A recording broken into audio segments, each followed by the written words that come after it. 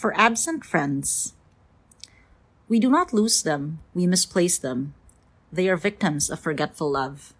They are dear, and yet we can replace them. Close, and yet not close enough. As soon as they have helped us on our way, we shed them like old skin. They are the necessary price to pay for a new life to begin. We say we'll write, we'll keep in touch, we'll phone, we'll drop a line. But the words we need to say so much lie buried till the end of time. They are quotations that we cannot quite recall, fragments of songs no longer in style. Could it be that they were never real at all? Just ghosts that came to haunt us for a while?